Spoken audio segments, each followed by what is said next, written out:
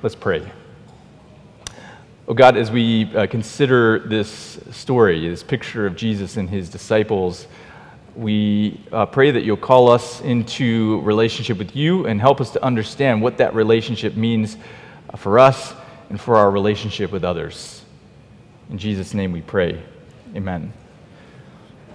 Well, there was apparently some time that the disciples had on their hands. Jesus had died. It had been a roller coaster of emotions. They had met the resurrected Jesus not too long after, and now they literally don't know what to do. They were told to stay where they were, but they didn't have a specific mission or job yet. And so apparently when not knowing what to do, they went back to what they knew how to do, and that was to fish. These guys were fishermen, and so Peter decided that he was going to go fish, and this seemed like a good idea to everyone, and so they jump in the boat and they go off fishing overnight, but it was, as we read, unsuccessful. So at the very early in the morning, and we're imagining it's still kind of dark, and maybe there's a mist on the water, a man, passerby, they must have thought, called out. Maybe they were thinking he saw something that they didn't fish feeding. Throw the net on the other side. They throw the net on the other side of the boat, and immediately the nets are filled. So much so that they recognized that something was out of the usual. This was unusual. This was extraordinary. And so John recognizes that this was Jesus on the shore. And so Peter, who is in his bathing suit apparently, puts on his outer coat, jumps into the water, as we've learned from Peter, that he's the kind of guy who would do this, and wades into the shore. And I think the picture is funny. So he's trying to get in the shore, and it's like they row the boat and get there about the same time. But he's impetuous and jumps in and wants to be with Jesus. So they come up on the shore, on the sand, and there Jesus has prepared breakfast. And again, I love the idea of Jesus preparing breakfast. Come and eat breakfast with me, he invites them, and then invites them also to go and bring some of their own fish, so that it's going to be a joint meal. He did the cooking, he's got some there, but they're going to bring some of their own as well. And so they're all sitting around the fire and having a good time together and doing some reminiscing, I would imagine. And Jesus turns to Peter and asks him 3 times if he loves him. Now, most Bible students acknowledge that this is Jesus directly addressing the elephant on the beach, if you will.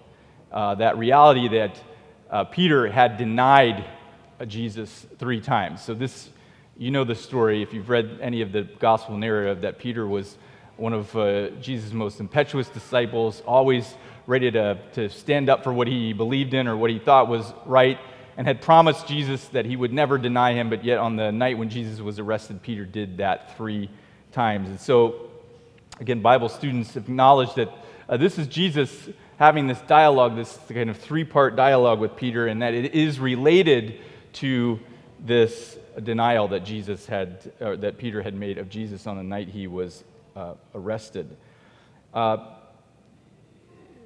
With that said, it wasn't that Jesus just wanted to hear from Peter how much he cared for him and his compassion for him. It's also evident from the text here that Jesus is trying to assure Peter that he has been forgiven. So he asked Peter, "Do you love me?" Peter responds, "Yes, I love you." And then those words, "Feed my sheep." And again, "Do you love me?"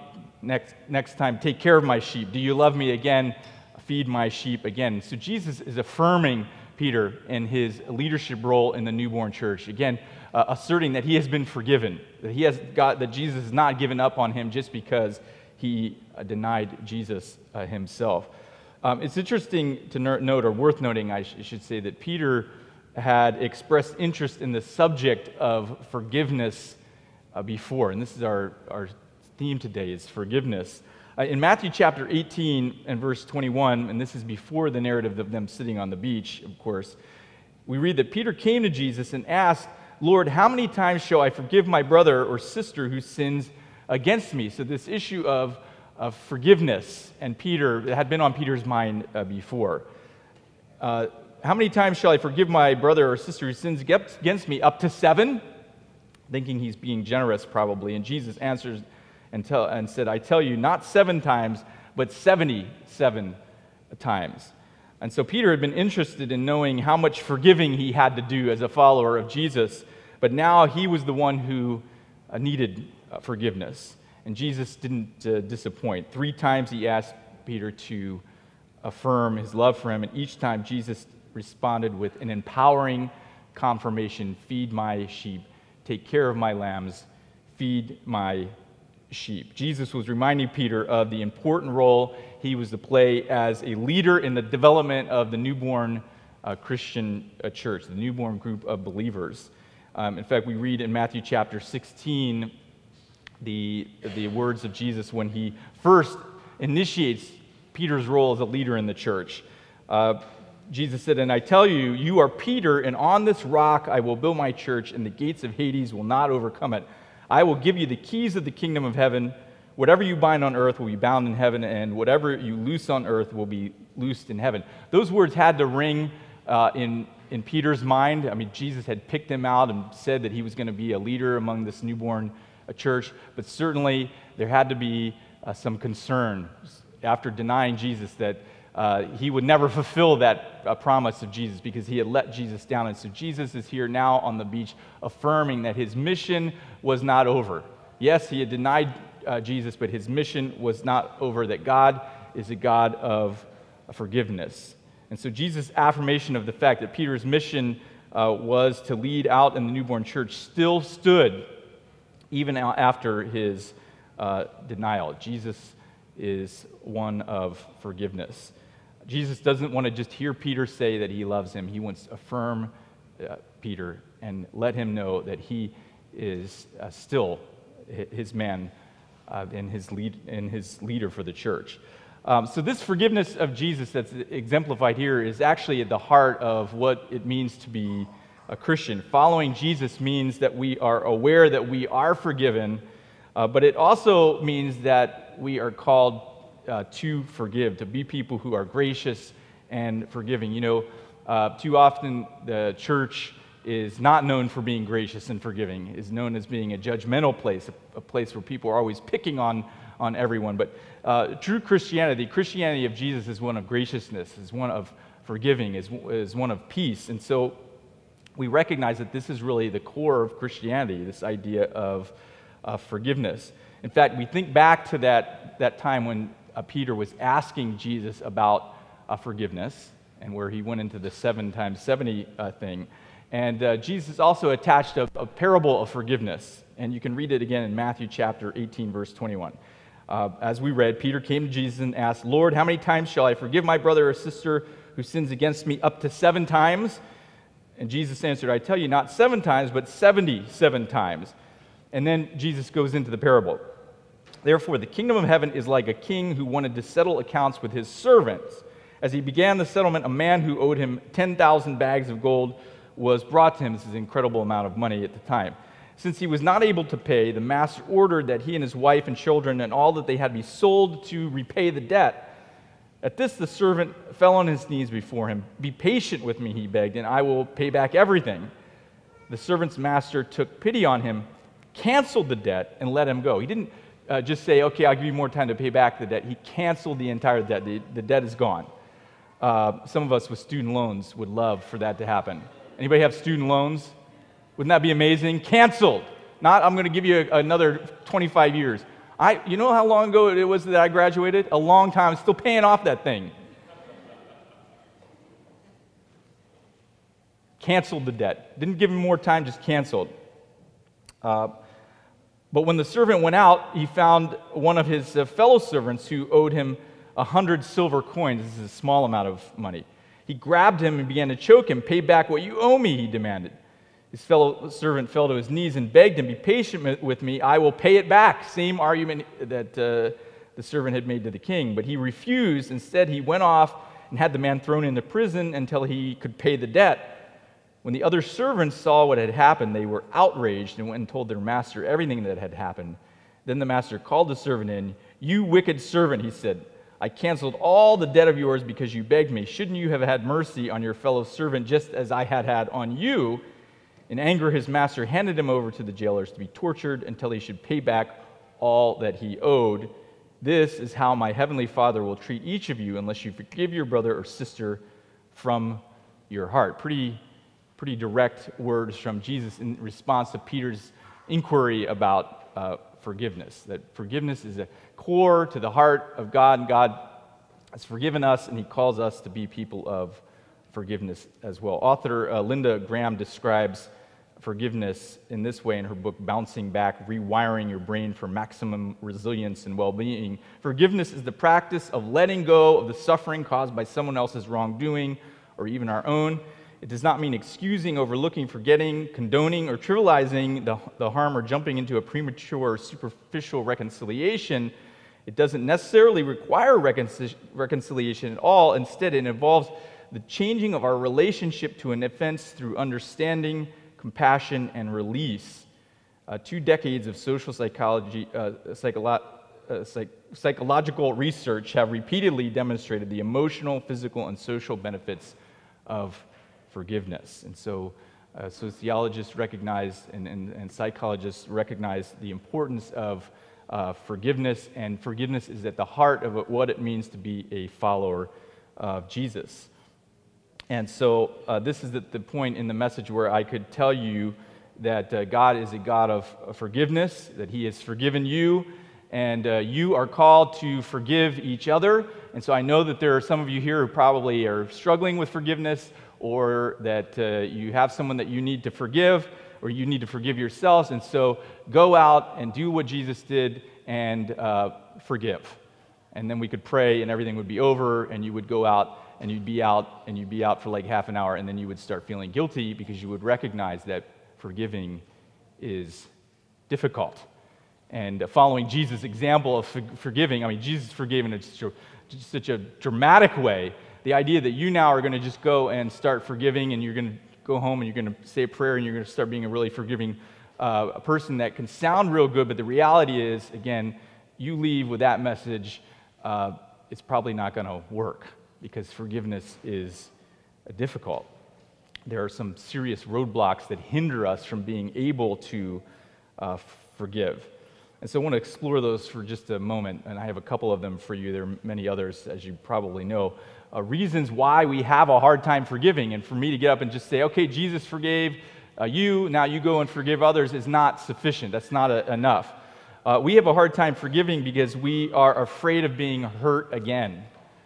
We're afraid of being hurt again. If we forgive, we risk putting down our guard, and we are open to being hurt again. Or maybe we're concerned that we'll be seen as being naive, and so forgiveness creates that fear in us. We don't want to be hurt again. If we forgive, we might open ourselves to being hurt, and so we have a hard time with forgiveness because we are afraid of being hurt.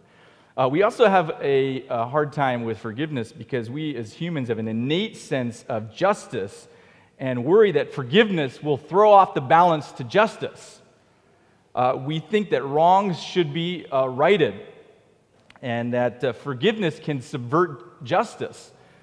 There was some research done actually fairly recently regarding children under 2. So it was thought that children didn't really develop their sense of justice until the ages of 6 or 7, but as research has been done recently on younger children, they've recognized that children as young as 18 months have some sense of justice between right and wrong. So this is a comment from this research. 2 experiments involving children under the age of 2 led researchers to conclude that fairness is an innate and universal concept. In one experiment, 19-month-old children witnessed a pair of giraffes and a pair of toys. In one scenario, one giraffe hogged both toys, and the other had none. 3/4 of the children paid greater attention to the selfish giraffe. They were trying to understand what is going wrong with this selfish giraffe. They knew innately something is not right here. And so they say this suggests that they could tell something was odd about the situation. Psychologists concluded that children are born with a skeleton of general expectation of fairness. And so, again, you can make the case that this is something that we actually experience all through our lives, that we have an innate sense of justice. We know what is right, we know what is wrong, and forgiveness can seem like it's throwing off the balance. If we forgive, then justice will not be met. Those who have done wrong, they need to come to justice, and so we are afraid that justice will be thrown off if we forgive. Finally, we have a difficult time with forgiveness because self-righteousness is like a drug. Feeling like we are correct and someone else is incorrect, there's like a drug experience to that. It just feels good to know that, this guy, can you believe what he did to me? Feeling better than others, feeling like we took the high road, that is actually something that we can become addicted to, just feeling like we were wronged and the other person has done wrong and we are right. That can actually give us a lot of satisfaction. And so this self-righteousness is like a drug, and we actually want to feel better than others. And it's not that we necessarily want to hold on to anger and not forgive, but there's something just about feeling better than someone else and feeling like someone else has wronged us that has a psychological effect on us. And so we are afraid of being hurt. We have an innate sense of justice that we think might get thrown off if we just forgive everything. And we also treat self-righteousness like a drug. And all of these things, and of course there are more, are reasons which it's really difficult for us to actually forgive. And so for me to tell you, Jesus forgave you, now you go and forgive each other, it's still a tough challenge. And yet, the command is surely there, that we should be people of forgiveness. And so, how does this work? Well, again, we read earlier that Jesus himself forgave a great wrongdoing done by Peter, who denied him, again, 3 times on the night that he was arrested. But of course, this is not the only forgiving that Jesus done. In fact, it's not even the most audacious. It's not even the most dramatic. We read in Luke chapter 23 and verse 34 that as Jesus is dying, literally, he's dying, he's been nailed to this cross, he's been crucified, this form of punishment. He cries out, "Father, forgive them," talking about those people who have been responsible for nailing him to the cross. "Father, forgive them, for they don't know what they're doing." And so we have this incredible example of Jesus being this man of forgiveness. So not only did he forgive Peter, but he forgave those who were murdering him. But not only did Jesus forgive others, he also suffered as one who was not forgiven. So Jesus gives us a great example of being one who did forgive. So in our incapability of our forgiving, in our fears, we can take heart that Jesus was able to forgive, but also he suffered as one who was not forgiven. Jesus was treated as one who was not forgiven so that we could be forgiven. Peter himself, the same Peter who was on the beach with Jesus eating the breakfast prepared by Jesus, would later write this about Jesus himself. This is 1 Peter chapter 2 and verse 23. When they hurled insults at him, he did not retaliate. Now remember, Peter is speaking from firsthand knowledge. He was there when this happened. When they hurled insults at Jesus, he didn't retaliate, Peter writes. When he suffered, he made no threats. Instead, he entrusted himself to him who judges justly. He himself bore our sins in his body on the cross so that we might die to sins and live for righteousness. By his wounds, you have been healed. See, Peter is articulating this great truth that not only is Jesus a great example of one who forgives, Jesus suffered as one who was not forgiven. And because of that, we have hope that God can work and transform our own experience. We said that we don't forgive because we are afraid of being hurt. We have a fear that if we forgive, that we might get hurt again. But Jesus' call to us is, "Fear not, for I am with you. I was dead and now alive, and the resurrection promise of Jesus is not just for himself, but is for us. And so there's no reason to fear. We shouldn't let fear control our ability to forgive, because God calls us not to fear, because God has overcome death. We said that we have an innate sense of justice and worry that forgiveness will throw that off.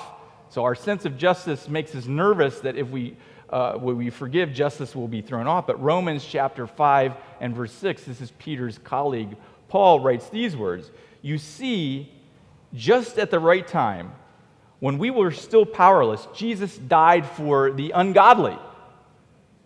Very rarely will anyone die for a righteous person, though for a good person someone might possibly dare to die. But God demonstrates his love for us in this: while we were still sinners, before we even asked for forgiveness, Jesus died for us. Since we have now been justified by his blood," there's the concept of justice, right? So we're afraid that if we forgive, that justice will not be met. But Paul says that justice has been met through Jesus and his blood. Since we have now been justified by his blood, how much more shall we be saved from God's wrath through Jesus? For if, while we were God's enemies, we were reconciled to him through the death of his Son, how much more, having been reconciled, shall we be saved through his life? Justice was satisfied when Jesus died. So yes, we have an innate sense of justice, and we can fear and be afraid that, hey, if we forgive, justice will be thrown off. Someone is going to get away with something that they shouldn't get away with. But Paul comes and says, hey, justice has actually been satisfied already. When Jesus died, he provided justice. Finally, we said that we fear forgiveness. We fear forgiving ourselves and forgiving others because self-righteousness is like a drug to us. But 2 Corinthians chapter 5, verse 21, in that Paul continues on, and he says this: "God made him who had no sin to be sin for us." This is God, Jesus taking on the role of the unforgiven. God made him who had no sin to be sin for us, so that in him we might become the righteousness of God. Because Jesus was treated as one who was unforgiven, we have the opportunity to always be treated as the forgiven. This is the great promise of 2 Corinthians chapter 5 and 21.